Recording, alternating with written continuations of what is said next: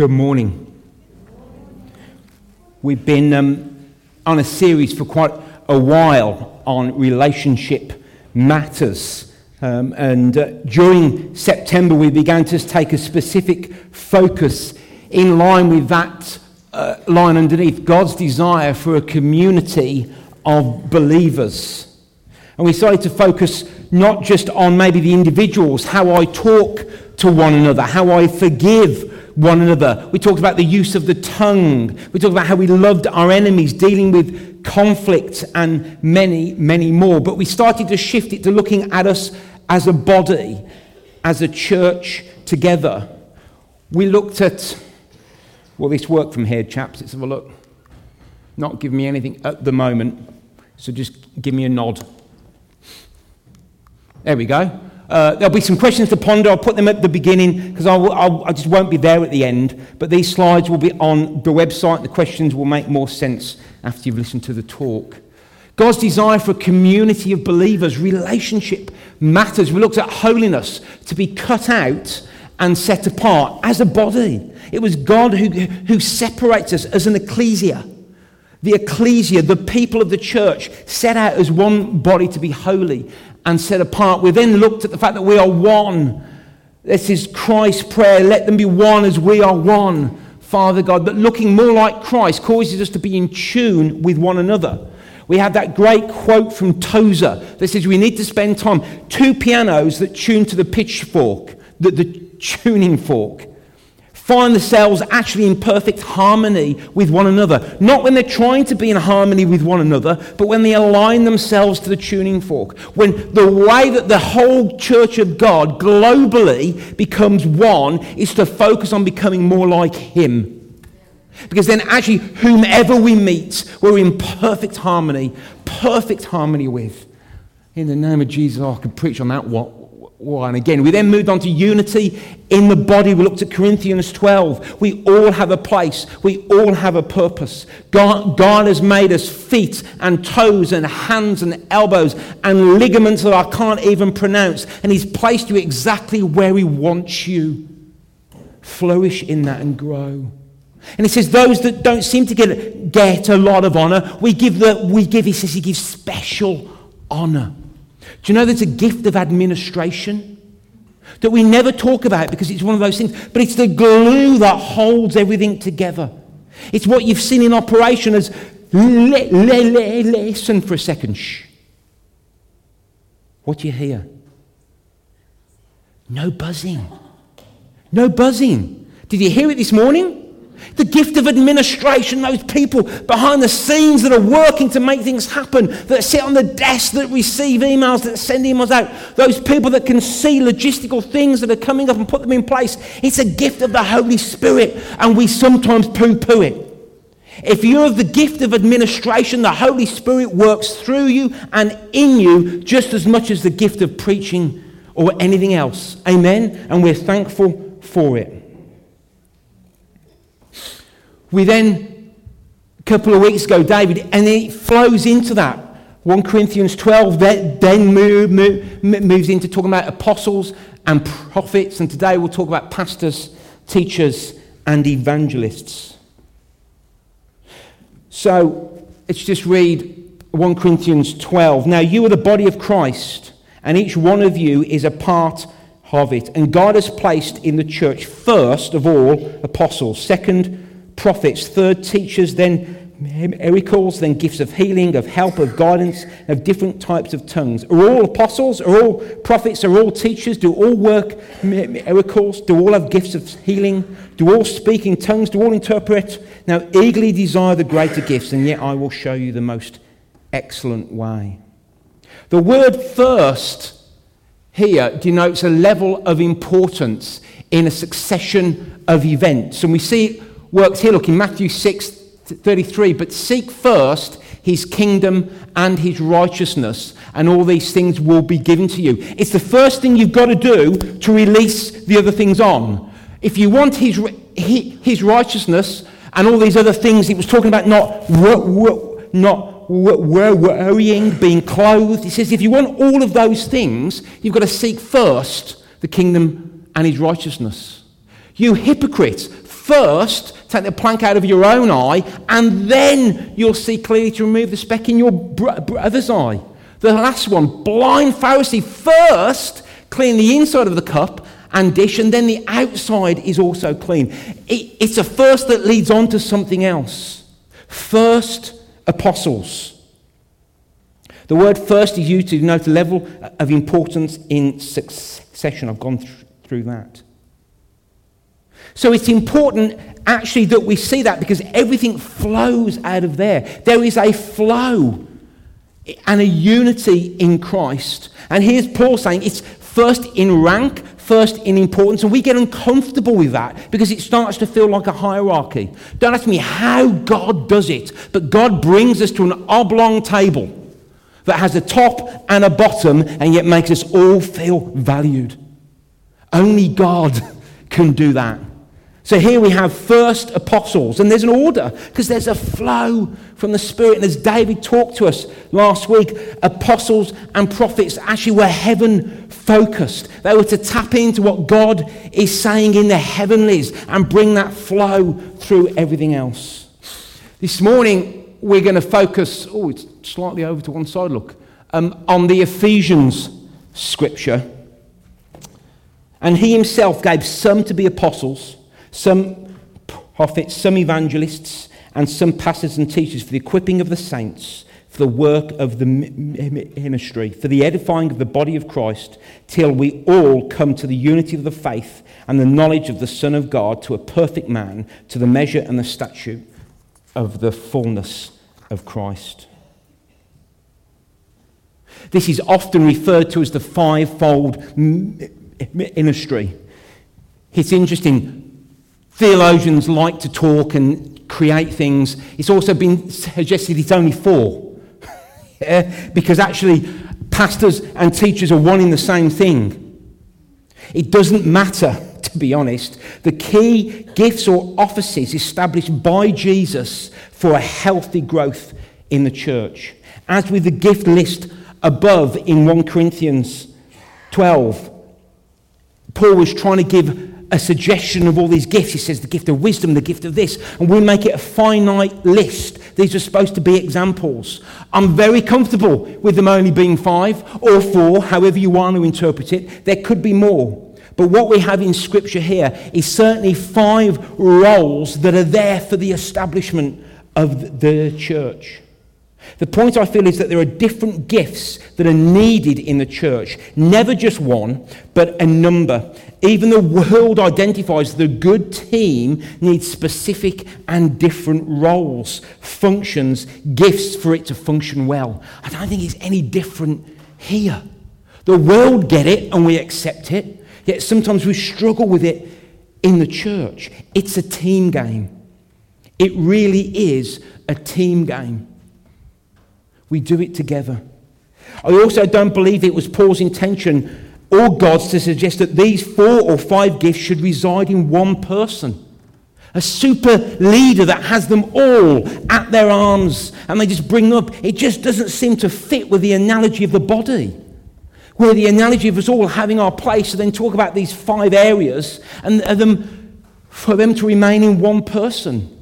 And yet sometimes we've allowed that. We've created the super apostle or the super pastor. I really don't think that's what's God's heart. It just seems to undermine what Paul has just outlined, that there are different members with different gifts, different purposes and different places in the body. It seems strange that he would then suggest that these 5 or 4 could or even should reside in one person. There is some clear evidence that more than one can reside in a person. We know that Peter was an apostle. And in 1 Peter, he also refers himself to as an elder, which is also a pastor. And again, I just think sometimes the world understands stuff, and because it's not got the spiritual baggage, we go with it. They'll do all these skills analysis, strength finders, and there's 6 or 7 or 8 or 9, who knows? And usually they focus on 2. Yeah, they say, look, here's your highest one, Ben. You are this. Yeah, you operate in this way. Your skill sets to fill in all sorts of things. And then there's usually her second one. And they say, actually, between these two, you kind of operate well. And to be honest, my experience, so you can have a different one, my experience is actually that works in the kingdom of God. And then they go on and say a really good leader will learn how to use the others and in the right situation actually pick them up and pick them out. But it's not actually my natural skill set. I've got to learn to do this. Some of you may have to learn to do administration, but you recognise that at times you need it. But there's nothing like when you're in your sweet spot. There's nothing like when you've identified that gift and you're flowing in it. As good leaders within the church, we should look to embrace all of them. But actually, deep down, I'm a pastor. And I'm a preacher.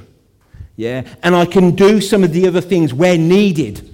But actually, it's where my sweet spot is. And we call it calling. We call it anointing. And we all have it. It's different for each of us.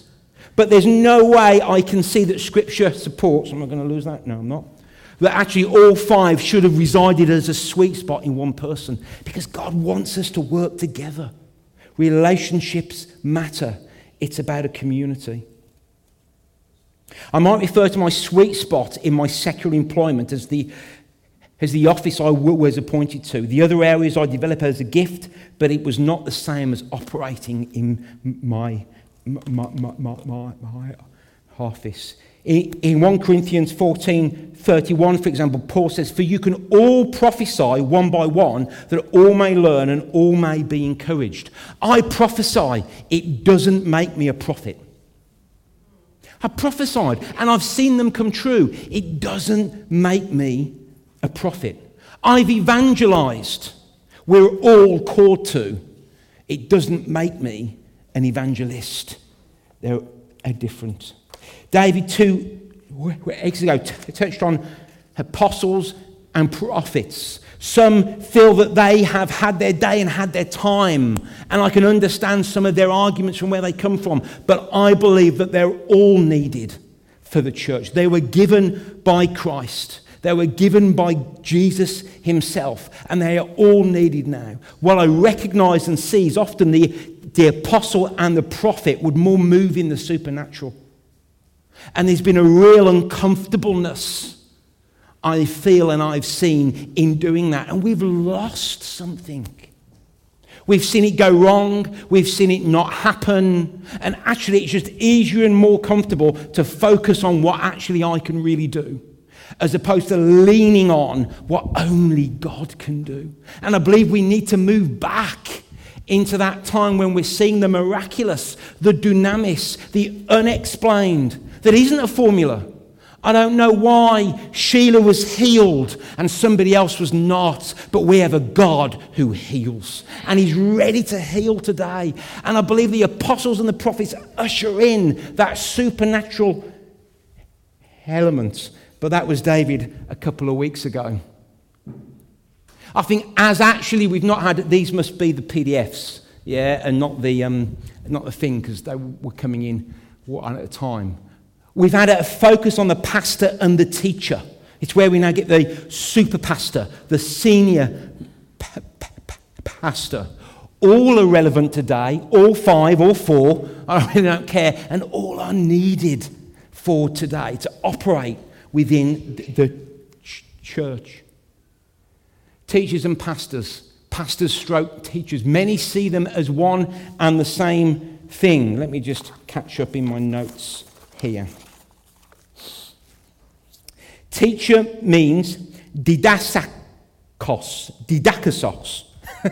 It means that word there. Let me break it down. Didakos. Didakos. One who... Saklos.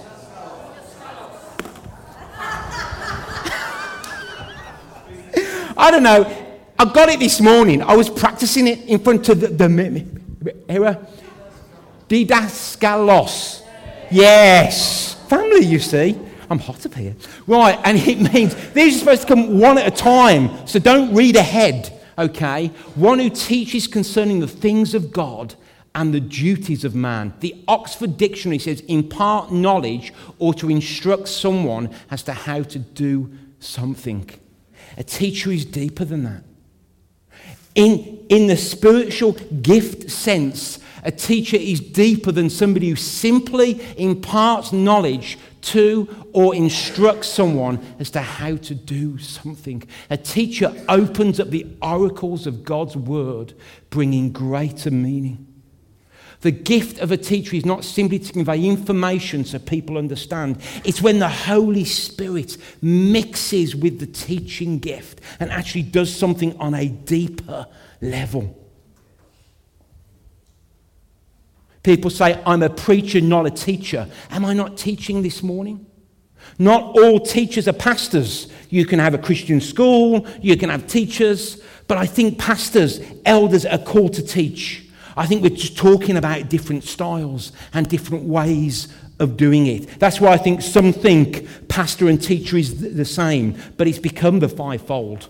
I'm okay with that. I'm not worried about that at all. Pastor, poemen. No, I'm not even going to try. It means that. It means shepherd. Yeah. Recently, I was asked to go into St. James's. Craig was away, and he said, Ben, they've asked us to go in on an extra date. They want to talk about church leadership. Will you go? I'm really comfortable speaking to you lot. Yeah. Children? I don't know. And they want to ask questions. Oh, my goodness. Yes, of course. So I thought, what am I going to do, Lord? And as Craig was saying the other week, remember, we want to point everybody back to Jesus. God is a generic term.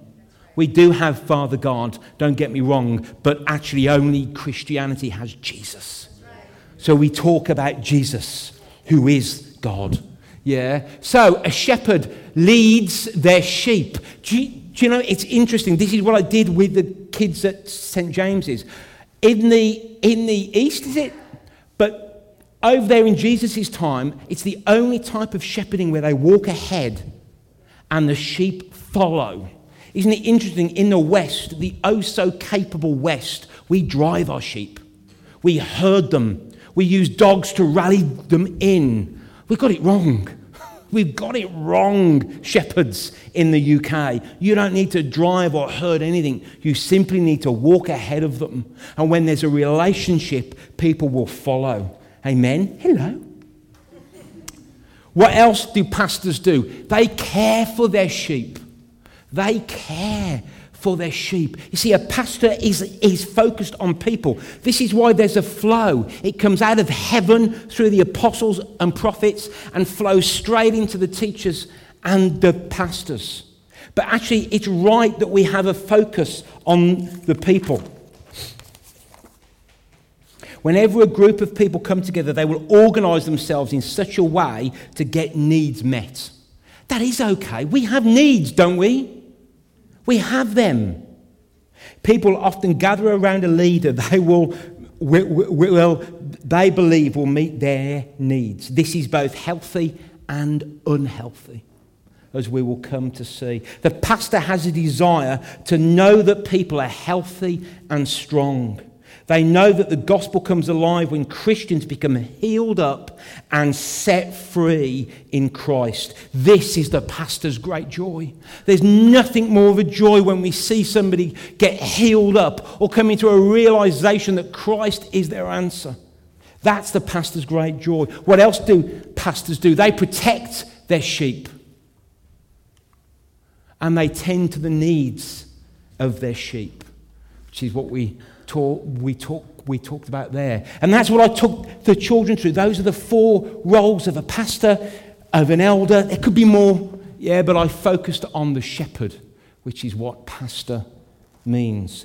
And as we took our focus off the apostles and evangelists, actually the pastor-teacher really rose up high. There's been a huge focus on getting needs met, which, as I said, is healthy and unhealthy. Why? Because all 5 of these are not actually the people who are supposed to do the work in the church.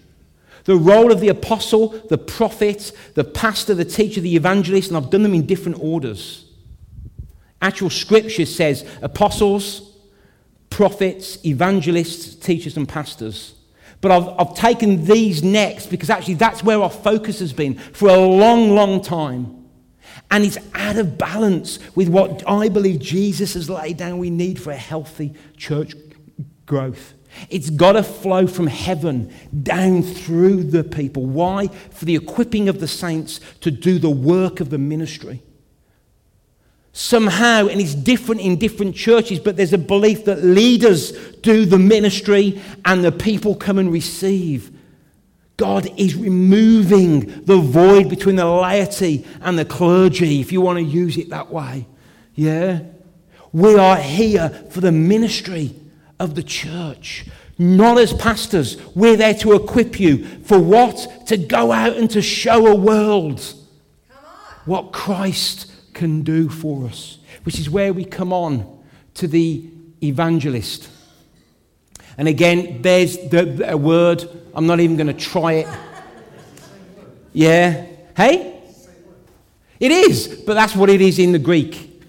And if you get the blue letter Bible, you can click on the word and it will speak to you. Strong's 2347.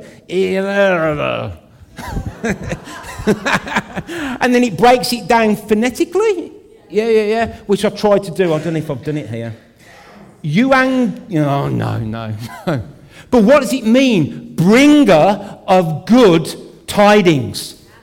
Hallelujah. It's an evangelist is a bringer of good tidings. The noun only occurs 3 times in the New Testament. Did I write them down? Acts 21:8, Ephesians 4:11, and 2 Timothy 4:5. This is not the same as the verb to evangelize, which is used frequently in the New Testament and used to describe the spreading of the gospel. And we all have a responsibility to do that. We all have a responsibility to do that. And I'm speaking generally. If this doesn't link with you, that's okay, because we've got some incredible people in the church that have got a deep desire to evangelize. But when I speak to us, if we're really honest, we'd simply rather not. Awkward conversations, how are they going to receive me? Do I really have to talk about sin? Can't we just talk about how God will just make everything good and right? At some point, we've got to address and we've got to help people see that they need Jesus. Romans 1 says, I am not ashamed of the gospel. It is the power unto salvation. Salvation. People, I'll say it, and it's a bit of an ouch. People need saving. They do. And the trouble is, they don't know it. They don't want to know it because I'm all right, Jack. And who are you to tell me I need something? And it looks different to what it may have looked like 20 years ago, 30 years ago, 40 years ago, when there was a wider God consciousness in the nation. But we've got to lead our friends to a point where at least they're saying, at least I know, Ben, that you're now saying I need Jesus, but thank you, no thanks. In some ways, one could argue I've done my job. The heart is that actually I wouldn't just convey information. Again, that the Holy Spirit would get hold of what's been said and work on the heart. And maybe our job is to slipstream into those who are being saved. Do you know that scripture that says to those who are being saved, it is something, but to those who are not being saved, it's a sin, it's an offense. To those who are being saved, it's a sweet aroma. To those who are not being saved, it's just an offense. And the gospel is an offense. That's right. And we cannot simply leave it to the evangelist. Because the evangelist's job is to equip the saints to do what? Evangelize. That's right. The evangelist's job isn't to, great, we've got our evangelist sorted. I will stand at the back at the outreach cafe and serve coffee with a smile. Because the evangelist will sort it out. That's not the role. That's not the role of an evangelist. An evangelist is gifted in making the gospel plain and easy to understand. Similarly to the teacher, they have a gift of opening up the things of God in such a way that people's hearts are opened up to and they become born again. In my limited experience, evangelists will seek to open up God to people in whatever way is needed. They're a bit crazy, they're off the wall, they're wild, they're wacky, because all they want to do is see people born again. And we need that spirit of an evangelist in the church, because it ignites us. It ignites us. It is my belief that we all need to step up in the gift of evangelism. And we need to become humble so we can lean on God, who then makes us brave and bold. We desperately need the courage to start, to place ourselves in situations where there is an opportunity to share our faith. Generally speaking, I think we've become tame and timid in this area. If you're saying, not me, amen. Amen. We possibly have not got healed up and do not know how to handle rejection, even though Jesus himself told us that we would come. That's where the pastor gets in, because we want to be accepted, we want to be loved, we don't want to be rejected. And when we realize Christ, he has accepted us, Christ has given us an identity, in some ways it doesn't matter what other people think. I can handle being told to get off on a whack case. I can handle it. But we have to come to the point where we have to, and we should be bold. Yes, I believe that there are some things that this world says are fine, that I think are a sin. And why should we be ashamed of that? Do you not think that the world secretly thinks there's something? There's got to be, the world has got to look at Christians and say, there's got to be something that you think sin. And it can't just be what the government says or what the world says. It needs to be about what the Word says. Ooh. Yeah. We then move from, hold on. We then move from evangelism and make it what I've just described, the sole role of the evangelist. Yeah. Because actually it's just easier, and I'd rather he did it. I'd rather her did it because it ticks a box. The evangelist does have that gift, but you know what? The gifts rub off. Yeah. Right. There are loads of examples where somebody has been around somebody that has incredible gifts of healing. Yeah, and they then have gone and healed people. They go home, they try and do the same thing, and it doesn't happen because these gifts carry an anointing. These gifts carry an anointing, and it rubs off. And the other role of the evangelist is to stimulate this need within us and the ability to evangelize. Evangelist is an office and a gift from God. We are all called to evangelize. Why? I've talked about it. Because the purpose of all of these roles, whether 5 or 4 or 6 or 10, is for the equipping of the saints, for the work of the ministry, for the edifying of the body of Christ, till we all come to the unity of faith and the knowledge of the Son. Jesus continues to give these gifts, all 5 of them. Let's just go with 5. Yeah? All 5 of them, until we're all in the unity of Christ. Are we all in the unity of Christ yet? No. I believe God continues to give them.